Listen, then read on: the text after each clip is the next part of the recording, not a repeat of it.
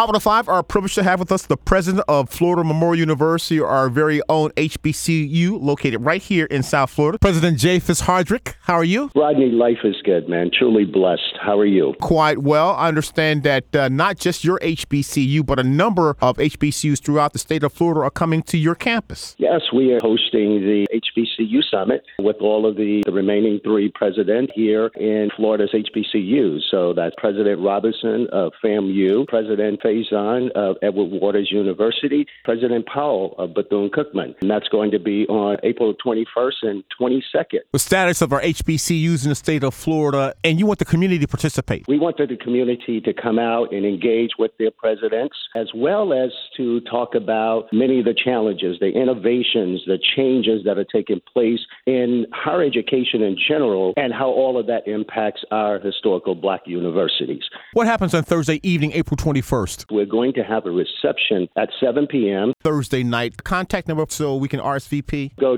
to Florida Memorial's website, fmuniv.edu. Again, fmuniv.edu, and register. It's going to take place on our campus at the Smith Conference Center, as well as outside of the Smith Conference Center, so it'll be both. Certainly invite people to come out and engage with their presidents, but you got to RSVP for it. And then on the 22nd is a day when we will have literally great conversations about higher education that will last throughout the day. Do anticipate a rather large crowd for the event, and there is no cost to the public. What are going to be some of the topics being discussed about our HBCUs in the state of Florida? And we'll have facilitators talking about issues like developing the talent pipeline for jobs of the future, talking about innovation in higher education, as well as funding sources, strategies, the abilities to create the public-private partnerships to really grow our institutions. And really, it's about preparing our students and our institutions for the next generation, the 21st century, and the changes that are coming in our nation and in the world. And this is not just for academics, educators, but you want the general public to participate. Oh, most definitely. The general public can most definitely participate. We anticipate many of our political figures, other leaders in the community to come out and participate in these conversations. And for this